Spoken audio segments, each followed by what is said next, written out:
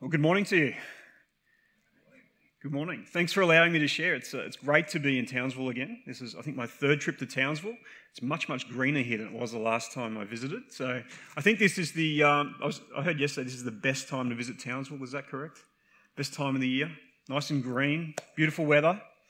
Yeah. So I'm not used to being a southerner. Most of my team is in Melbourne, and so usually they're the southerners, but I come to Townsville and I'm the southerner, so it's a little bit different.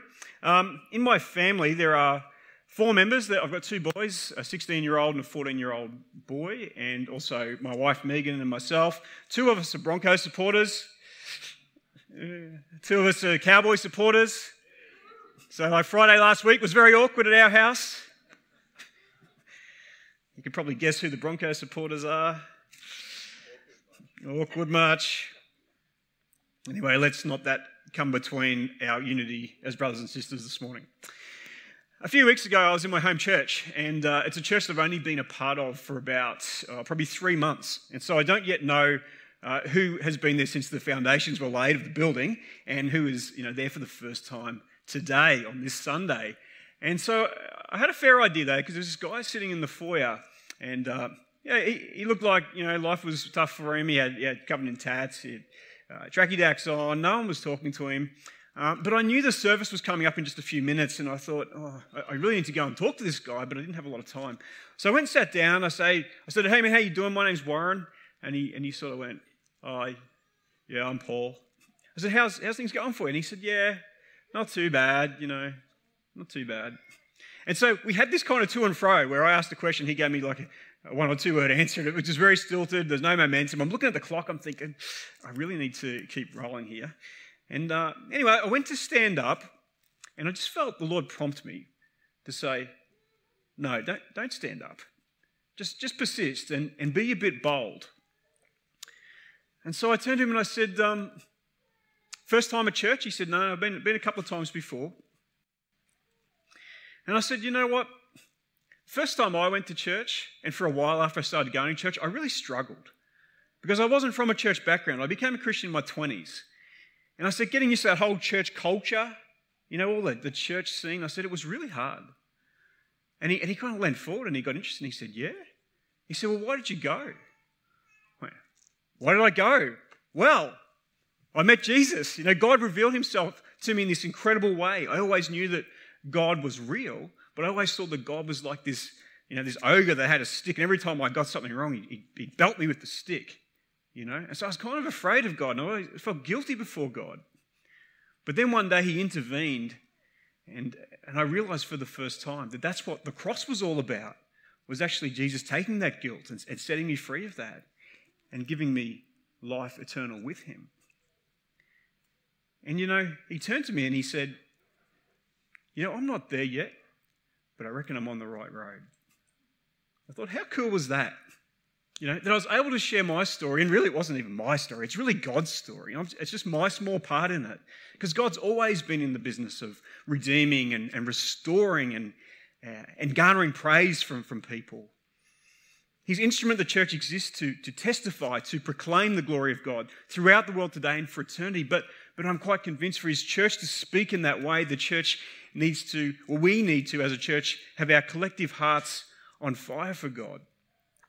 We need to speak out of the overflow of our collective hearts. And I think it's very difficult for us to proclaim the glory of God, the beauty of Christ to anyone, unless we are absolutely captivated by it ourselves. So if we are bold, we need to see how beautiful Christ really is. Do you like the title of my sermon? The Bold and the Beautiful. It's very creative, isn't it? When I come up, I'm like, yeah, that's snappy. I like that. As Pastor Gary mentioned, I work for Operation Mobilisation, or OM. And we have these conversations. We ask these questions, especially during COVID time. Why has 1/3 of the world still not heard the name of Jesus? Like 1/3 of the world, nearly 3 billion people, have not heard the name of Jesus or had no sufficient sort of gospel witness they could understand who he is. Why do so few people go to the mission field? Why is it that those who do go, only 3% of all missionaries who go cross-culturally go to these least reached or unreached places?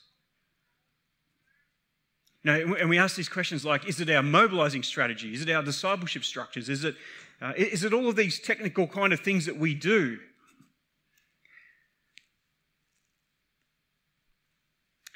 You know, I could be wrong, but I think it's much more fundamental than that.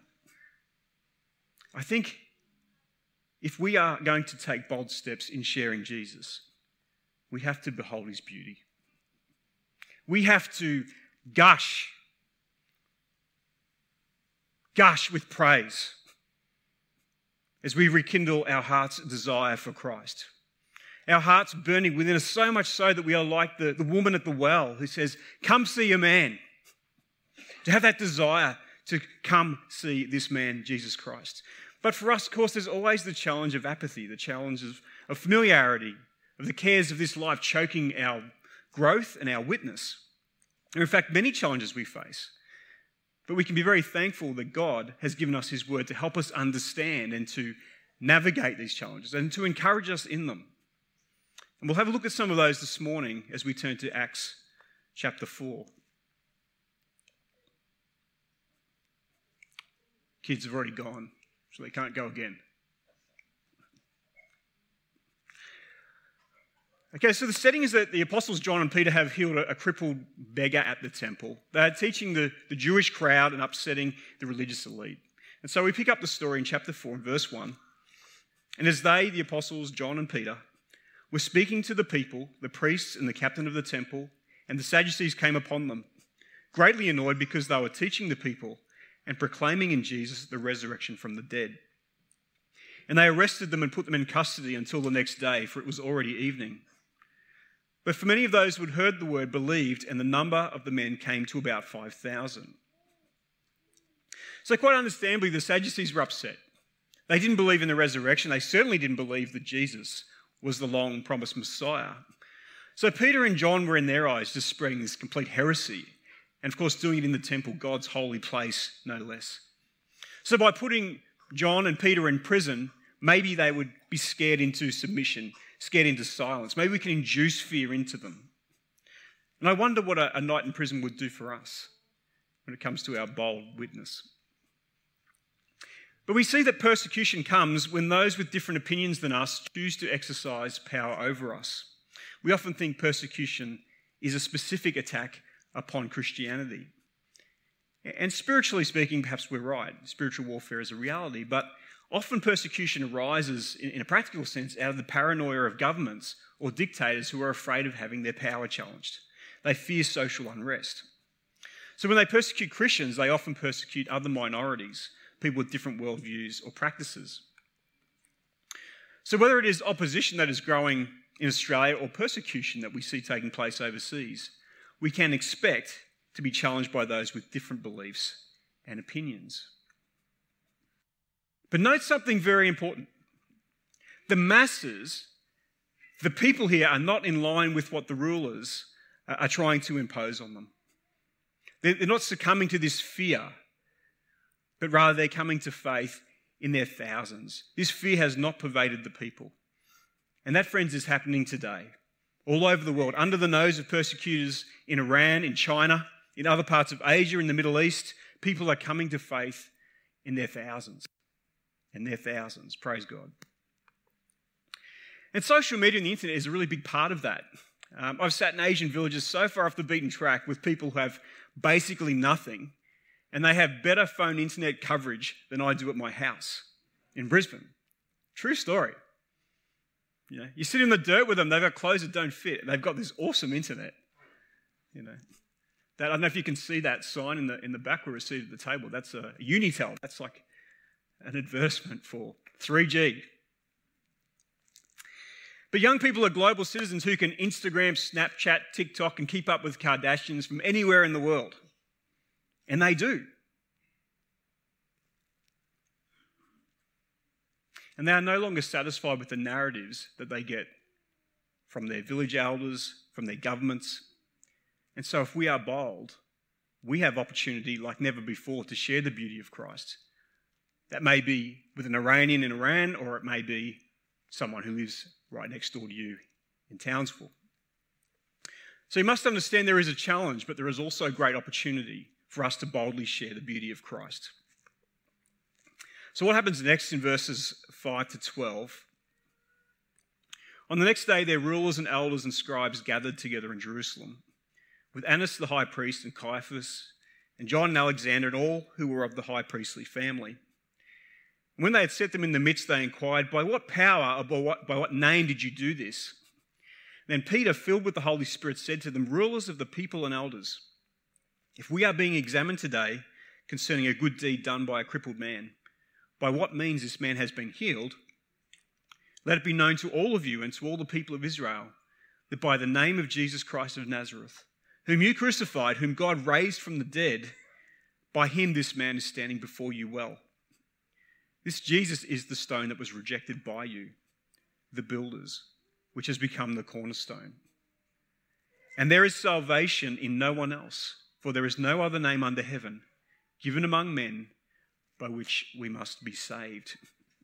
So the big guns have been brought in, the high priest and his family, and they're asking this striking question, by what name, by what power did you do this? Now, presumably they're referring to the healing of the crippled beggar. Now, put yourself in the shoes of Peter and John for just a moment. They're standing before this council, this same council that had sent Jesus to Pontius Pilate and to crucifixion. So they've got plenty of reasons to be afraid. Plenty of reasons. They could expect to be flogged, probably at a minimum. And so they have to respond to this question. Now, the second challenge that we face, the second challenge we see in this passage, is that we have to speak up when it's difficult to do so. And that can be a great challenge. When self-preservation kicks in and fear kicks in, the idea of speaking truth to power is only possible when our power is greater. And we see that here, that Peter, in verse 8, is filled with the power of the Holy Spirit, and not only names Jesus as they requested. He doesn't just give them this response that they asked for, but he then goes on to accuse them of crucifying him. And he uses this language which harkens back to the Old Testament and to Messianic prophecy, when he talks about the cornerstone, when he talks about salvation. And he knows that those rulers understand exactly what he's talking about. By which name? By the power of whom are you doing this? Well, the name of Jesus. There is no other name. And unless we adopt a theology of universalism, that all people go to heaven, there is no other name that can bring salvation to 3 billion people who have never heard the name of Jesus. Or in fact to your neighbour here in this city, who maybe has heard the name of Jesus, but has no idea of the relevance of the name of Jesus for their life. So it calls for boldness. And God gives us the power to be bold by the Holy Spirit. Not a spirit of fear or timidity, but of boldness.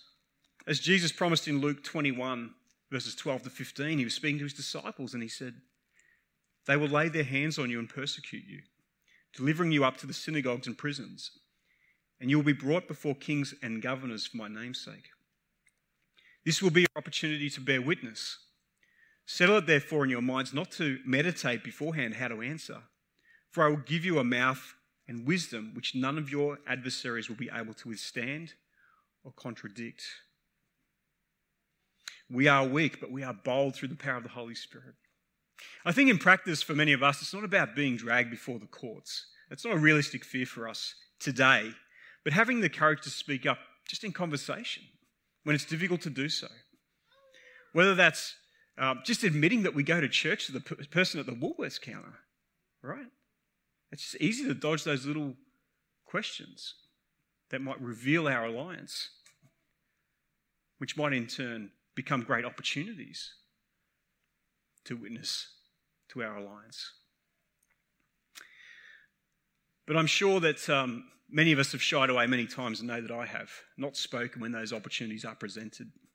And as an introvert, I find it much easier to avoid those situations and to withdraw than to engage. But it's nearly always worth it when I do. And I contend that a lot of the time we think it is much harder to speak than it is. And we get shut down far fewer times than we would expect. So when I talk about boldly proclaiming the gospel, it's not this grandiose kind of evangelism that I'm talking about. It's just opening our mouths when we know we should, but we're afraid to do. I went to the Middle East pre-COVID, and before that, I went to the doctor to get some vaccinations, and I met this very enthusiastic young doctor. He wanted to give me about 10 needles, and I wasn't keen on that. I had this phobia of needles growing up. I don't know why. I think that, I don't know if it was my grandfather who's telling me these stories about when they got the polio needles, and they were like, 6 inches thick, and they jam them into their legs. I can still feel it on a cold day. You heard those stories from your grandparents? Maybe it's just me. Anyway, he wants to jab me with all these needles, and I didn't like the idea of that, so he got a senior doctor to come in. He said, "No, you just need 2. I said, "Thank you, bless you, I love you." But anyway, the younger doctor, we started to talk again, and he was from Iran, it turned out, and I said to him, he asked why I was going to the Middle East, and I said, one with a Christian organisation, a Christian mission organisation, and he said to me, "Oh, so what are you doing there?" And I said, "Oh, well, I'm just going to see some of the ministry that OM's doing in one of those countries over there." And we kept chatting, and I said to him, "So tell me, are you Muslim?" And he said, "No, not really." He said, "My parents are Muslim." He said, "I kind of grew up, culturally Muslim." Wasn't his words, but that's what he was saying. He said, "But now that I'm in the West," he said, I do believe there's God." He said, "I don't know whether it's Allah or it's who it is really." I said, "Well, I don't know if this would interest you, but I've been reading this book lately. It's called Seeking Allah, Finding Jesus. It was written by a guy called Nabil Qureshi. He had a Pakistani background. He grew up Muslim, went to university in America. He made friends with someone who was a Christian, and he had this long journey where eventually he came to faith. So maybe some of you have read the book. It's an incredible story." I said, within that journey, he illustrates some of the questions that he was asking and some of the responses that he discovered. And this doctor turned to me and he said, "Can you write down the name of the book for me?" I said, "Absolutely, of course."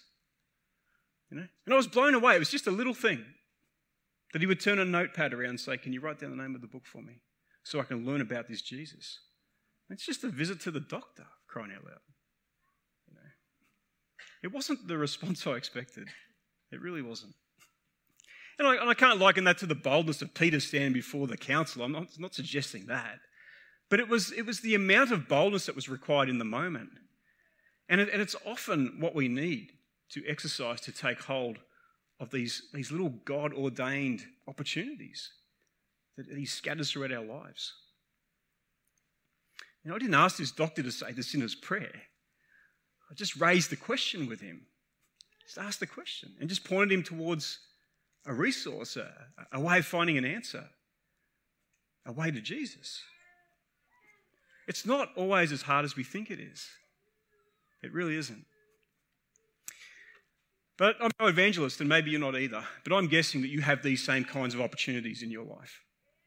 I'm sure they come up all the time, and you're challenged with this idea of, do I speak up? Or do I remain silent? Let's return to our story and see how the religious rulers react to Peter's boldness. Verse 13, "Now when they saw the boldness of Peter and John and perceived that they were uneducated common men, they were astonished, and they recognised that they had been with Jesus. But seeing the man who was healed standing beside them, they had nothing to say in opposition. But when they had commanded them to leave the council, they conferred with one another, saying, 'What shall we do with these men? For that a notable sign has been performed through them is evident to all the inhabitants of Jerusalem, and we cannot deny it. But in order that it may spread no further among the people, let us warn them to speak no more to anyone in this name.'" So the religious leaders were astonished, and now they're the ones who are fearful. They're fearful of what they don't understand. They fear the spread of this heresy among the people and losing control. The name of Jesus is becoming the enemy and soon to become illegal. In many places in the world, another challenge to boldly witness is the legality of its practice.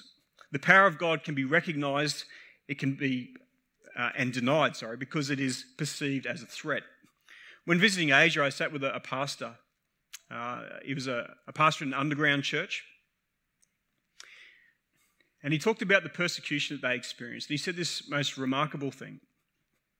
He said, we have in this country just the right amount of persecution. And I thought that was really curious. Like, wouldn't it be good to have no persecution? And like in Australia? Wouldn't that be preferable? He said, no, he said, we have the right amount of persecution, not so much that we are so hard-pressed that we can't move, that we can't function, but enough to keep us from being settled, from being too comfortable,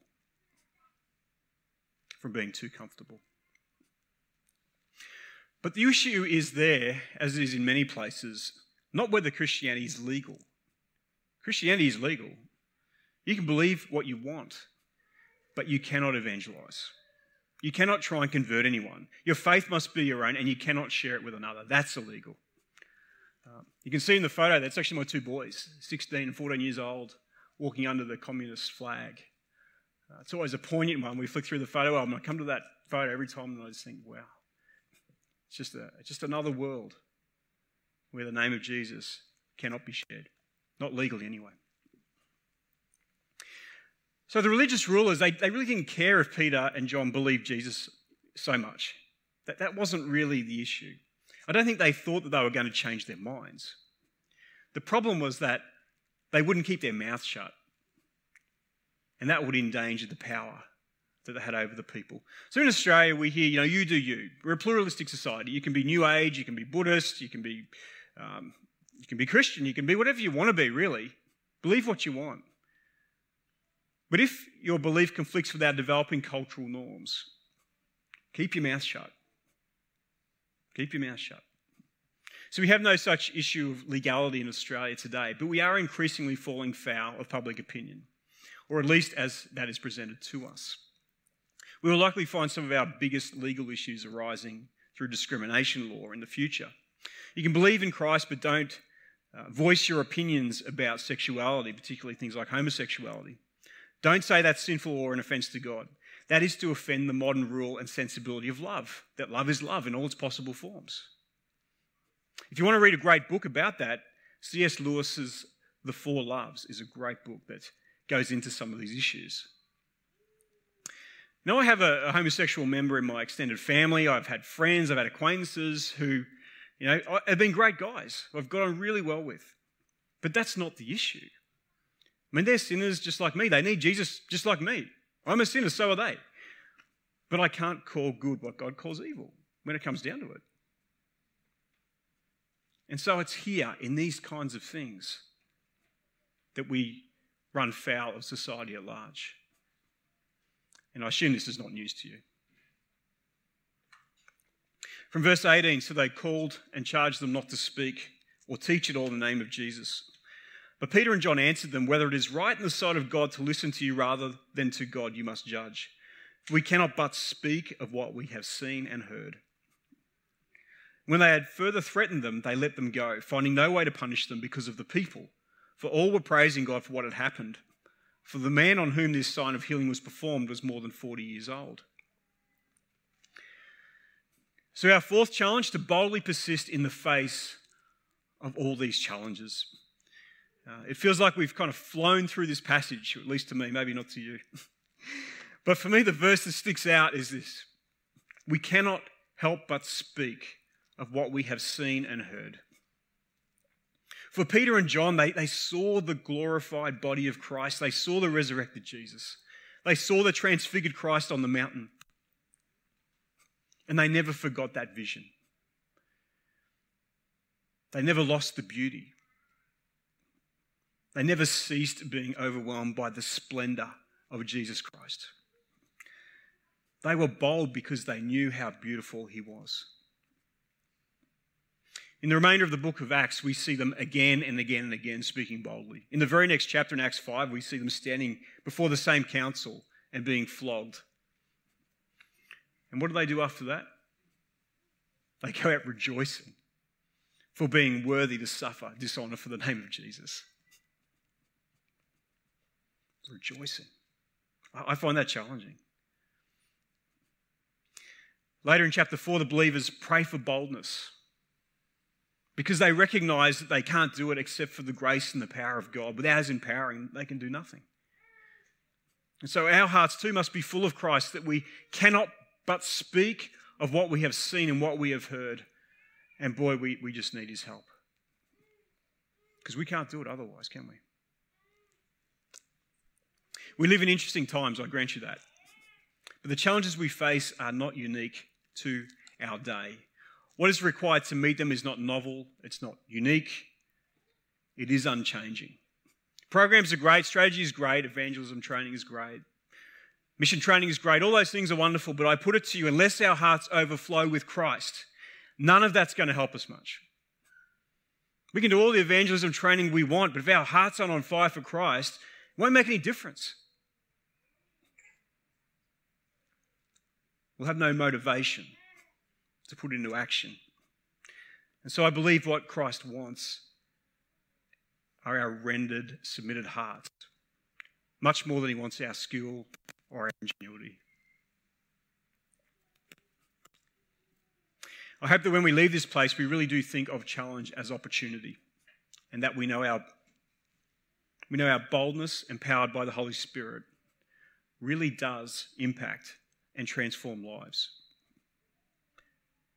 And often that begins in those small moments that we can step forward into boldly. If you are someone who wants to have a conversation about taking the gospel to the 3 billion people in the world who have never heard of it, I'd love to chat with you. That's a massive, massive understatement. Love to chat with you. We have a young lady serving in South Africa at the moment. She's from Townsville. She's serving Somali people in South Africa. Now, I don't know if you know this, Somalia is number 3 on the Open Doors World Watch List. One of the hardest places in the world to be a Christian. And yet she's able to minister to Somalis in South Africa. Changing lives. Read her newsletters. I just overflow with joy. Young girl from Townsville. It's incredible. But even if you don't go, you have an important role in supporting those who do, especially to unreached people groups. I see your poster at the back there that lists all the various missionaries that you support, and I'm so encouraged by that. I just encourage you in that and say to you what a wonderful thing it is that you have a heart to see lives transformed overseas as well as in your local city. You will be challenged by those who think differently. You will be challenged to speak up when it's difficult. You'll be challenged to respond to all those other challenges that come your way. But Christ is greater than all of these. He doesn't want us to live in fear.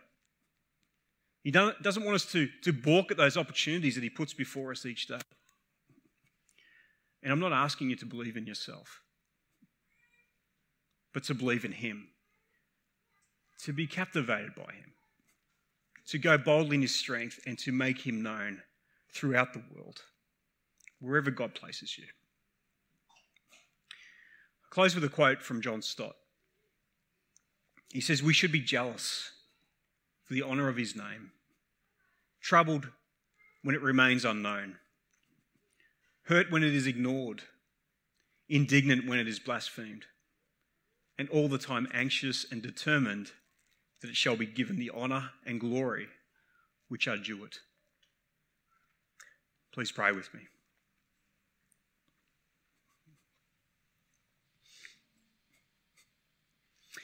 Lord God, we are so thankful for the opportunities you give us. And Lord, today is not exercising guilt. It's just not that. It's a reminder to us, Lord, that we need to remember our first love. That our mouths would overflow from the fullness of our hearts. As we behold the beauty and splendour of Christ, as we recall all that he's done for us, we cannot help but gush and say, "Come see a man." Lord, help us to be praying for those opportunities and to actively be seeking to identify them, to be listening to the prompting of your Holy Spirit. When we're about to walk away and you say, "No, stay," be bold. When we see that half opportunity and let it slide. Lord, help us just to ask a question, to take a genuine interest in people, to truly love them by introducing them to Jesus. Lord, help us to be a part of that process. As we talked about over the weekend, it takes many exposures to the gospel sometimes for people to come to Christ. Lord, sometimes we're just a link in the chain, but help us to be a faithful and obedient link in that chain. Lord, none of our efforts go to waste. So embolden them and empower them. By your Holy Spirit we pray. Amen.